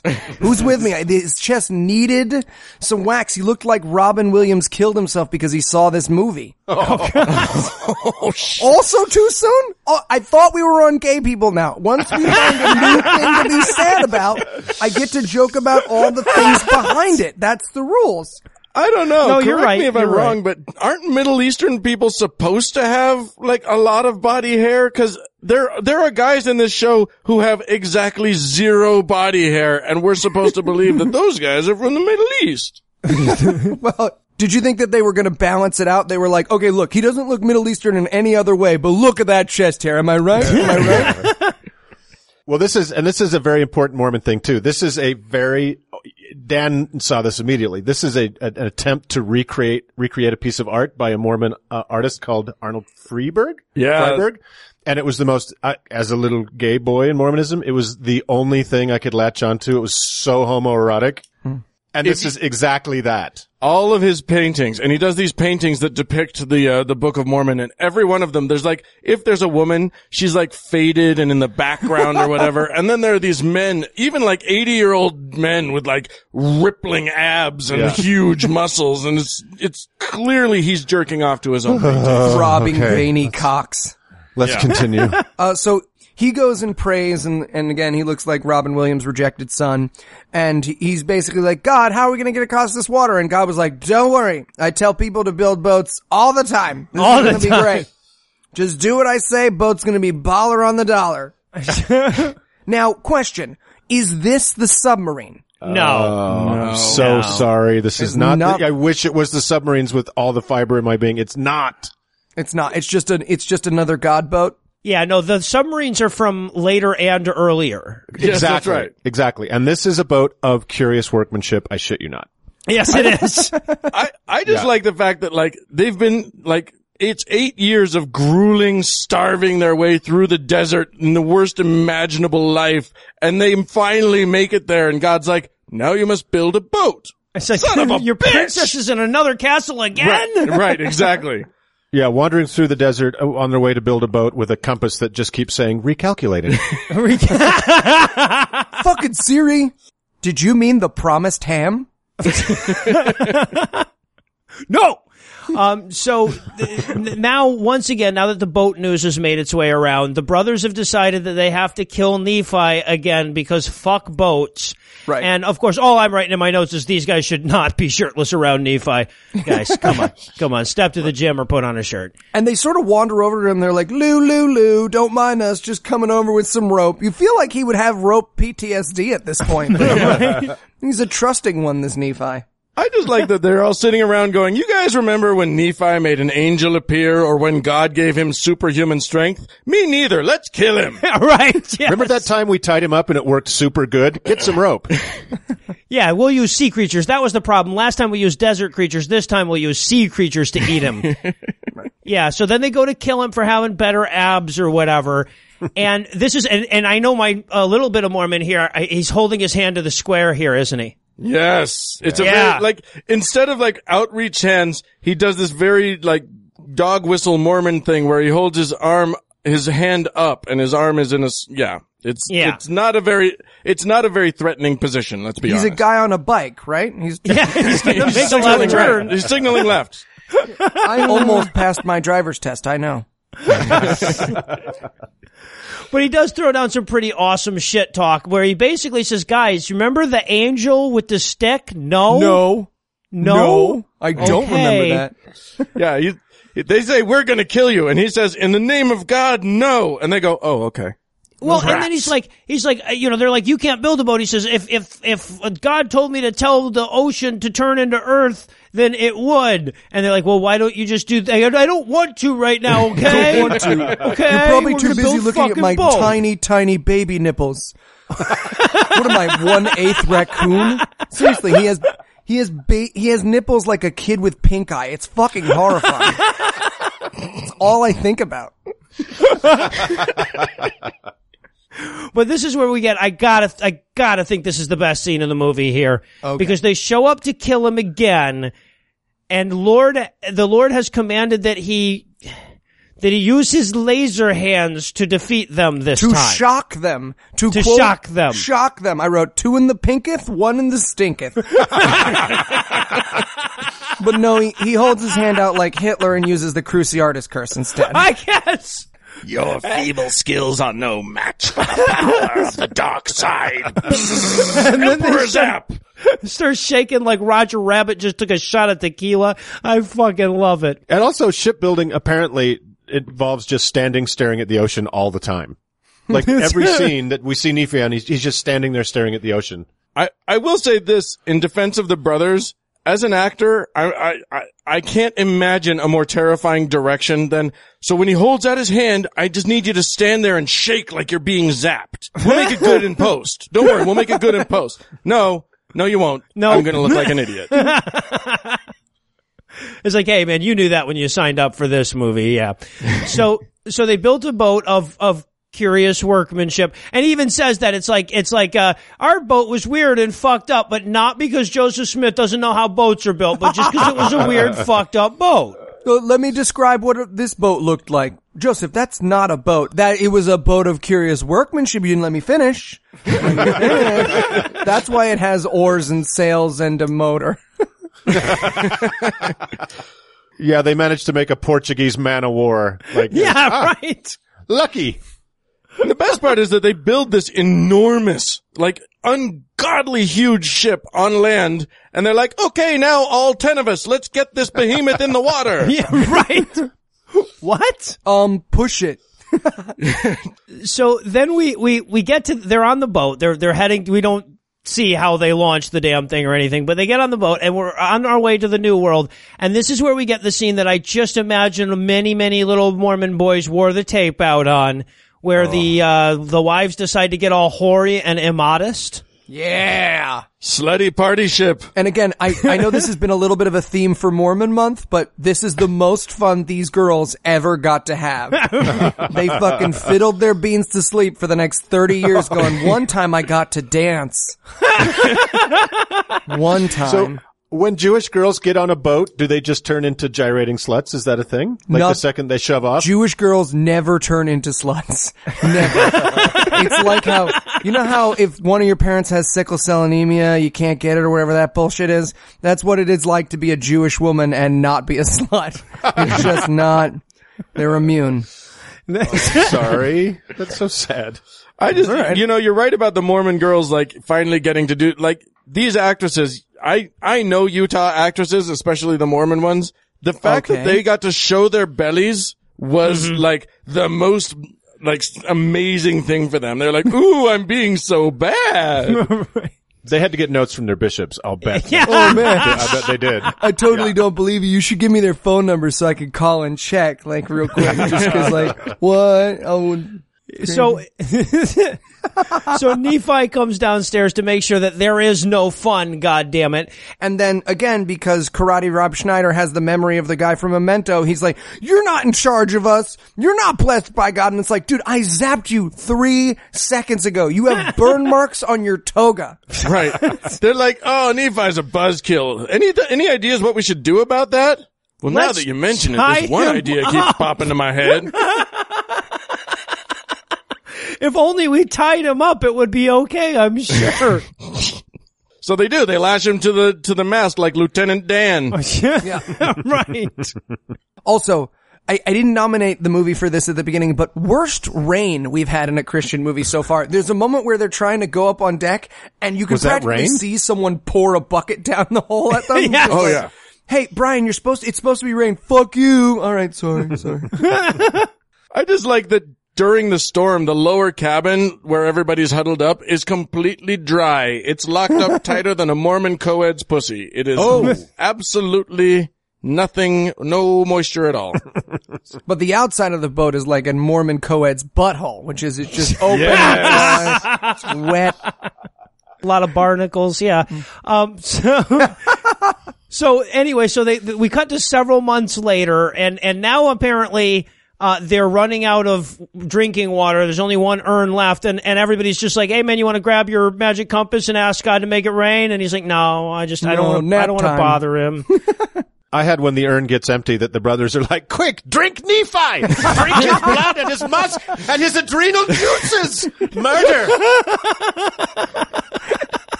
We only have one solution, guys. We only have one solution. I did write in my notes, when everything looks like a kill your brother. So, and then they see land, never would have suspected. And hey, look, it's not Utah. They actually went to Hawaii. Yeah, I wrote, there it is. Maui? Yeah, right. Where the fuck did they sail? Yeah, they've got these long helicopter shots that are clearly just taken from Jurassic Park. Right. And then they get on land and, Dad wants to pray, but Rob Schneider's like, fuck your prayers. I'm going to go kill some stuff on this island. And he runs off and I wanted him so badly to just get eaten by a sandworm. Like it just jumps out. My favorite moment of this was the ship is somehow in the background and they're running ashore. They're dry as a bone. And it's like this family reunion running ashore thing. And I just thought, oh my God, this is the image that Mitt Romney sees again and again in his head as he powers down for the night. And then, the little servos in his mouth twitch into a faint blissful smile right before pew. Yeah, there's no sign of a dinghy. The ship doesn't appear to be anchored at all. I think they just decided, well, I guess we don't need this anymore. We'll just let that go. Yeah, fuck it, this amazing thing we could live in. Right. Just a flash cut to the camel at the head of the boat just sailing off on his own. Where's that story, huh? I'll watch that miniseries, The Adventures of Camel. I'm gonna go fuck around with hellbound kangaroos. See you guys. Oh, it's all the same universe. So, and of course, they thank God, all except for evil layman. This is where we see that they, obviously got the local guy from the zoo school tour guy, brought a peacock and like an aardvark, but they're very clearly like chained to the ground. They're fucking stapled. They might as well have stapled that peacock to a tree and been like, there were all sorts of animals there. Kill me! Kill me! Including that peacock, which said it would shut the fuck up for the scene. You know those North American peacocks that run around all the time? Yes, that yeah. we all see roaming the forests. And of course, Nephi has to make plates because he's a Mormon, goddammit, always with the plate making. By the way, did anybody notice that he's making plates? Where did he get gold? He's making golden plates. He knew how to make them into plates. He's got a mining operation already set up, apparently. And he even made a little trapper keeper to keep him in and everything. It was a pretty nice little deal he had going on there. I like that God's model for his message was 3-ring binder. Yeah, right. Also, if you want to learn how to write on plates, you take a big stick and a rock covered in fur, and you hit down at a rate of 1 strike per minute. Pretty much, all you're doing is making a hole, dude. You're not making letters. That was the Braille version. So meanwhile, Dad got old.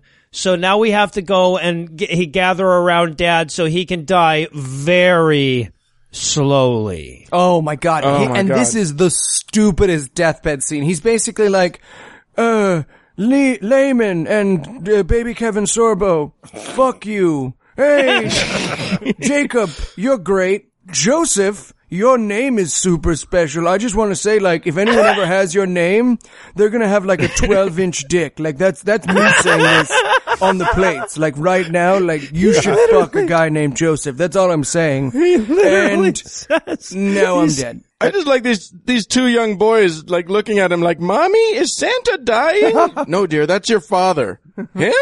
You're fucking with me, right? He's like 100. And he was clearly dying of being consumed by cotton candy. Like, he was just being overwhelmed. And nobody helped him. And you know what? It's been 3 minutes, so you know what it's time for? It's time for his brothers to fucking try to kill him again. Again. Kill him! Again. Now Layman wants to cross swords right now. And I kept feeling like the screenwriter was sitting there with the Book of Mormon and the wind would blow and knock it back 4 pages every time he looked to the right. He'd look back and go, fuck, they're trying to tie him up and okay, we'll put it in the book. It's like the shampoo prank. They just keep pouring shampoo onto his head. Yeah. Wow, they tried to kill him again, huh? Yeah, man, write it down. Write it down. Although, I will point out that Layman, again, is correct. He says you don't have the right to tell us what to do and all this stuff. And like, he's saying, like, back off. You're no better than we are. Stop preaching at us. It's just that his conclusion to every time he's right about that with his brother is, and I'm going to kill you. And I'm going to tie you up. I feel like the guy who magicked you with his hand does supersede whether or not you were born first. Yes. I don't have to deal with that in my daily life, but if Anna ever walks out of the bedroom and just like zorps me, she's in charge. Right. What I'm saying. You're the boss. Well, also, my note here was that Layman, like, the guy playing Layman, who was already at 11, turned it up to like fucking 16. Yeah, right. My note was like, enough! Kneel before Zod! And so Nephi's solution here is to go and pray to God. And I'm thinking to myself, we already did this prayer, right? So I wonder if his prayer is like, hey, God, remember I was telling you about my brothers and, you know, we did the Shockey thing. You never really took care of that. It just seems like you're omnipotent. So maybe you could. And God's, right? And God's reply here is, oh yeah, you need to get the fuck out of there. Those motherfuckers are going to kill you. He's like, yeah, well, you could have told me that before I brought their asses all the way from Jerusalem. Yeah. I have a theory here because he talks about, oh, I wrote the story down on the plates and my brothers are mad at me. I think they just read the plates that were all about what assholes they were. And they're like, fuck, man, he's making us look super bad on those plates. In the press. Right. And so God's solution, it's time to go back into the motherfucking wilderness for the 4th time in this movie. You know, this movie needs is some walking in the wilderness, maybe Jesus. a montage. Tom and of some Cecil sort. got to read the lizard people books. Well, also, she's like, oh my God, we have to go back into the wilderness. I'm like, where the fuck are you? Yeah, You're right. living under a palm tree next to the beach. And so, okay, so they leave. He gathers up all the good people who are, I guess, Zycam and Jacob and Joseph or whatever. And he's like, we're going to leave in the night. And then we cut to the next scene, which is in the night. The brothers are showing up to kill him. And they might as well be each on each other's shoulders with one big trench coat. Yeah, I wrote in my notes, sneak, sneak, sneak, sneak, blanket stab. But they're foiled because God turned him into pillows. Yeah, what? Yeah, it's like he snuck out the same way the Babysitters Club does. Yeah, right. Although I gotta say, it is sad for Nephi and his family that they left behind those good pillows. Yeah, they'll need them later. They'll never get their money back. So I guess then they wandered off. We cut ahead to several years later where apparently they founded a city made out of painted Monopoly houses. Oh, it was amazing. Wouldn't it have been amazing if there was like a giant metal shoe? Yeah, right. I would be 0% surprised. And now he's old, and the way we know this is that they've glued a much grayer beard onto him. I think they ran out of marker, so they were just like, I know, this. We'll hang the captain of the cheerleading team upside down on your face. No one will notice. Yeah, right. I just thought, Nephi, your beard's gone moldy. Yeah, right. Yeah, generally beards are the same color as your head hair, but not in this family, I guess. I think that was what Father Christmas left Nephi is, here's my beard. Oh, yeah. But you can only have it on the condition that you give the last 3/8 of an inch of it to Sam. Right. So it's been years. Now Sam wants to go back and see his brothers because it's been so long. And to which Nephi quite rightly says, remember how they try to kill us every 5 minutes and stuff? And he's like, yeah, but I kind of miss it, you know? Like, it's weird. Like, you don't know what you got till you're gone. But, like, do you remember how he used to push you down, try and kill you? I don't know.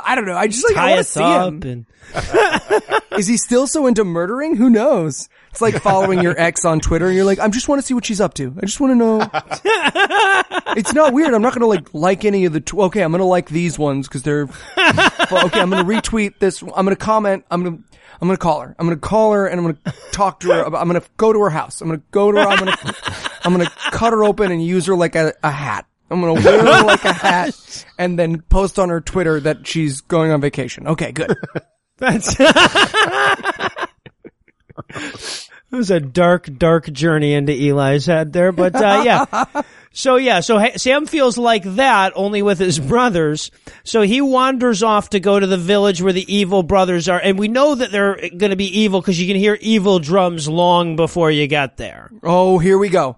Here we go. It's so good. It's so good. Someone describe what happened. Because I can't do it. Can I go? I can't do it. I'll try it. Take me there. Don't ever let me come back. All right. So Sam comes through the trees at the golf course and discovers iniquity. So he sees Mola Ram and some spectacularly racist Ooga Booga fire worship. His brothers have turned the lust to murder Nephi daily into Lord of the Flies, bloodbath, Burning Man, cannibal party. They literally have a cauldron that they're dancing around and like they put on face paint. It's the Temple of Doom and they're all chanting Kalima. And they're in blackface. And they are all in brown. They're in tanner face. They're turning into Injuns.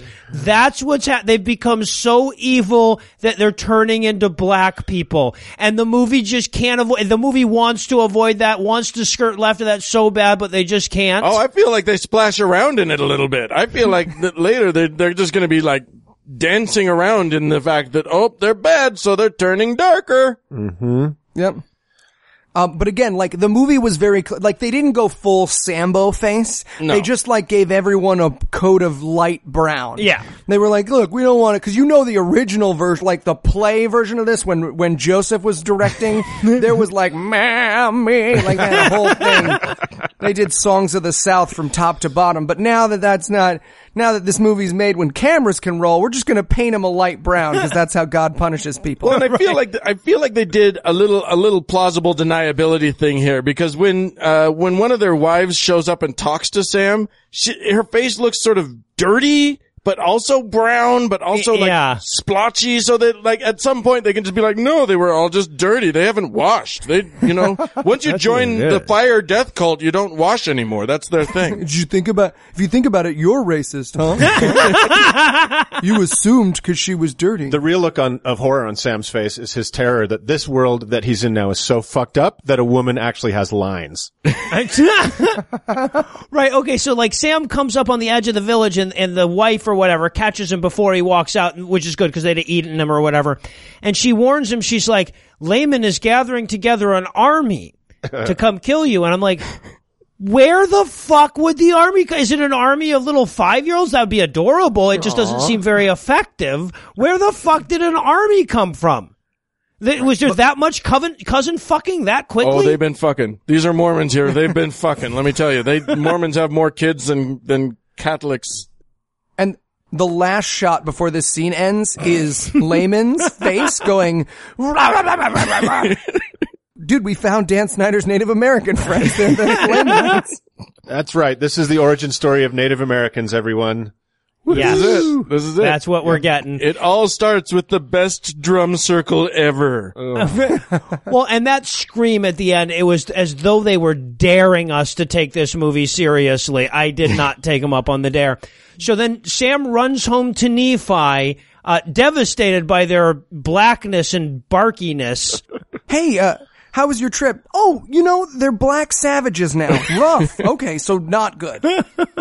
One owl eye on TripAdvisor. When he says they were nearly naked, Nephi looks down like he's trying to swallow vomit. Like, oh God. Can I just go back a little bit and just point out that Layman or Lemuel's wife is talking to Sam, she's like, they're not the same guys anymore. You wouldn't recognize them. And he's like, I just thought, why? Because they're trying to kill us? Yeah, they're the same guys. That's kind of their thing. Yes. So their hobby. And also, like, again, just to really highlight the racism of this, right after Sam tells Nephi, he's like, their skin is getting darker because they're so evil. Right after that, he says, they looked more like animals than men. Oh, yeah. Yep. Because they have dark skin? Is that what are you trying to say? Hashtag not racist. And Nephi's response to this is, yeah, God told me that would happen. And it's like, dude, tell me. Don't let me remember. Maybe instead of being like, hey, remember when they tried to kill us, be like, oh no, I already talked to the big God, and he said that they're now, fire-worshipping cannibals. Yeah, right. So now they've got to prepare for war. Even though there's like 9 guys on the other side, that's not war, whatever. They got to prepare for war. So he made swords and he consecrated Jacob and Joseph, and now they're ready to go to war. Yeah, because, sword making, that's pretty easy, right? Yeah. Yeah. Probably totally simple. Curious workmanship on that one. So now we cut to 30 years later, and 30 years apparently has made Nephi look like Ben Affleck got cast as Moses. And also, apparently they're really taking their time about this war, right? No, they got away with it. They left just in time. It was a good trick. Oh, yeah. I see that they leave left some out pillows. some pages. I gotcha. Yeah. He's basically like, and now I looked like Lawrence of Arabia, and I was super bummed. And of course, this is when they tuck the golden plates into an unmarked crate and stow them away in a government facility next to the Ark of the Covenant. Yeah, this is where we cut back to Joseph Smith. So apparently that's all the Book of Mormon they could afford to make. So we cut back to Joseph translating his plates again, not by looking into a hat through a magic pair of glasses or anything, but like there were actually plates there. I mean, you'd think if there was one thing they were going to get historically accurate, it would be the Mormon thing that really happened. But I didn't think they were going to get one thing historically accurate, so I was not surprised. In fairness to them, there are literally like 7 or 8 different versions of this story, and the looking in the hat is just 1 or 2 of those versions. Yeah. So, yeah. And also, when you're giving him shit about not being able to afford to make more movie, no, I don't think that's fair, because it's hard to make a movie for $2 million and make it look like one. Okay? I really think you need to give him a break. It's true. They need to get David A.R. White in on this shit. Is he a Mormon? He could be a Mormon. And so, and that's the end, I guess. Joseph Smith decides to go to bed that night or whatever. That's how the whole thing closes off. And it even says, the end, ... of the beginning. The last line in the movie is his wife says, come to bed, Joseph. This might be the only Mormon movie that ends with the line, I'm coming, but it probably isn't. Probably not. I like that they do this whole, the end, or is it? Oh, wait, we ran out of money? Okay, yeah. No, the it end. is. It is. Also, I gotta say, just so you get a real idea of just how high budget this was, I shit you not, in the credits, one of the accommodations listings was Super 8. Oh. I shit you not, another one was Travelodge. Breakfast from 7 to 7:30. Well, they had to give them credit for that because they wiped out their towel supply. Well, right, I see. Hey, weren't there curtains in this room when you started? No, there were no. I meant to mention that there were no curtains. We need more. All right, so when Heath and Eli and I finish the Quran at the end of the year, we're planning on reading the Book of Mormon, and we're obviously depressed as fuck right now, so I probably shouldn't ask this, but percentage-wise, how much of the book did this movie cover? Oh, you guys are fucked. It's, I'd say a hard 10%. You're Oh, about no. 10% in. You don't even understand. You're talking about the book that Mark Twain called Chloroform in Print. And then Christopher Hitchens accused him of hitting too close to the mark, considering it's got a book in it called Ether. Yeah. I think those mean tweets are right. I really shouldn't be a part of scathing. You guys had it, right? I'm just a movie guy. Look at me. I'm so stupid. So stupid. Yeah, you're in for a slog, fellas. It's not gonna be okay. It can't be worse than nothing is worse than, it's fine. It's fine. I hesitate to say that, yes, but it's very hard to believe that it's worse than this one. All right, well, I feel like if we gave this movie some number of stars, Brigham Young would say that aliens lived on them or something, and that'd get all confusing. So rather than asking you to rate this movie on a scale, I hope to capture the essence of this film with a bit of an analogy. So I ask you this. What's the worst way you could travel from Jerusalem to America that would still be more enjoyable than watching this movie? I'm going to go with inside Rosie O'Donnell's uterus. Okay. It'll be a short trip for me, but it'll be a memorable one. I would be on Donald Trump's private jet, but I would be wrapped up in cellophane, all Dexter style. And I'd be laying there with my head in his lap with that Clockwork Orange fucking rig in my eyes. And he'd be leaning over me in shitty old clown makeup, slowly stroking my hair and doing an a cappella cover of Adele's Hello to Bubba Whisper at me again and again as we endlessly circle the Newark airport. So, yeah. Can someone just draw that and say, who's the guy? Christian movie bingo guy. We love your cartoons. We just want this. I just want a full poster that I can send to his home. I just want to send this to Mark's home every day for a year. Just the same poster. Still better than this movie. Still better than the movie. Right. I have Amazon Prime. I'd love to answer the question, but I loved every minute of watching this movie. I was like there with popcorn. I was just enjoying. The angel showed up and I cheered. It was the best time. So, that wasn't the question. Well, Dan, Mark, I can't thank you enough for hanging out, helping us answer a tiny sliver of the bizarre questions that this live-action Bugs Bunny cartoon evoked. If our listeners wanted to hear a little more from you, where should they go? Oh, I guess they could go listen to our show. It's Thank God I'm Atheist, so find that on, the iTunes or the Squitchers or the whatever you do your podcast listening on, or you can just go to thankgodimatheist.com. Right, Yep. And you'll also find Frank there, who he's the only one of 6 people that had the sense to not watch this goddamn movie. Right, yeah. Normally it's me and Frank. Mark will be on every now and then. When they let me out. Awesome. And of course, we'll have Thank God I'm Atheist linked on the show notes for this episode. Dan, Mark, can't thank you enough, guys. Thanks for having us. Thanks, guys. This was the most fun I've ever had with the horror of Mormonism. I gotta be honest, I will tell you, I've put more work into this show than I've done for 6 months of my own show. So, just so that you know, I had to go and track down the movie. I had to go buy it at the Mormon bookstore and everything. You guys owe me $10. And we owe you a lot more than $10, bro. Yeah, you owe me $10 and 12 hours of my life back, but that's okay. We're still doing better than the Mormon Church then. Thank you, guys. And well, that does it for our review of the Book of Mormon Volume 1, The Journey Begins. That's not going to do it for the episode just yet, because we still need to tease you like a hellbound Mormon wife on a boat over next week's show. So Eli, tell us, what's on deck? God's Army. Somehow this looks even crazier than what we just watched. It's a feel-good sports movie about a young man's journey to self-esteem, but instead of sports, it's being a missionary in L.A.? Yeah. I think It's so. got a little bit of Crocodile Dundee 2 going on with Mormon guy. Yeah. That's not a holy book. This is a holy book. Did you lick me? Cheeks wet.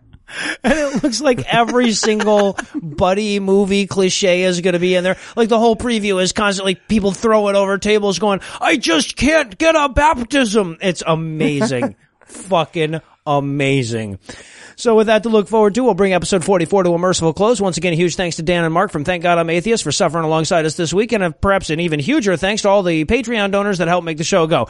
If you'd like to count yourself among their ranks, you can make a per-episode donation at patreon.com/godawful and thereby earn early access to every episode. You can also help us out a ton by leaving a 5-star review on iTunes and by sharing the show on all your various social media platforms. And if you enjoy the show, be sure to check out our sibling shows, The Scathing Atheist and The Skeptocrat, available on iTunes, Stitcher, and wherever else podcasts live. If you have questions, comments, or cinematic suggestions, you can email godawfulmovies@gmail.com. All the music used in this episode was written and performed by Ryan Slotnick of Evil Drafts on Mars and was used with permission. If you like what you hear more by following the link on the show notes for this episode. Thanks again for giving us a chunk of your life this week. For Heath Enright and Eli Bosnick, I'm Noah Illusions, promising to work hard to earn another chunk next week. Until then, we'll leave you with the Breakfast Club close. Ordinary Harry Carey killed myself. The sword, the song makes sense. Lehman's family went on to be successful casino owners who made Donald Trump look extra stupid. Everyone fucked their cousins, nieces, and nephews. Forever. How did they not have a problem with that? Mark gave Eli all those phone numbers. All those phone numbers.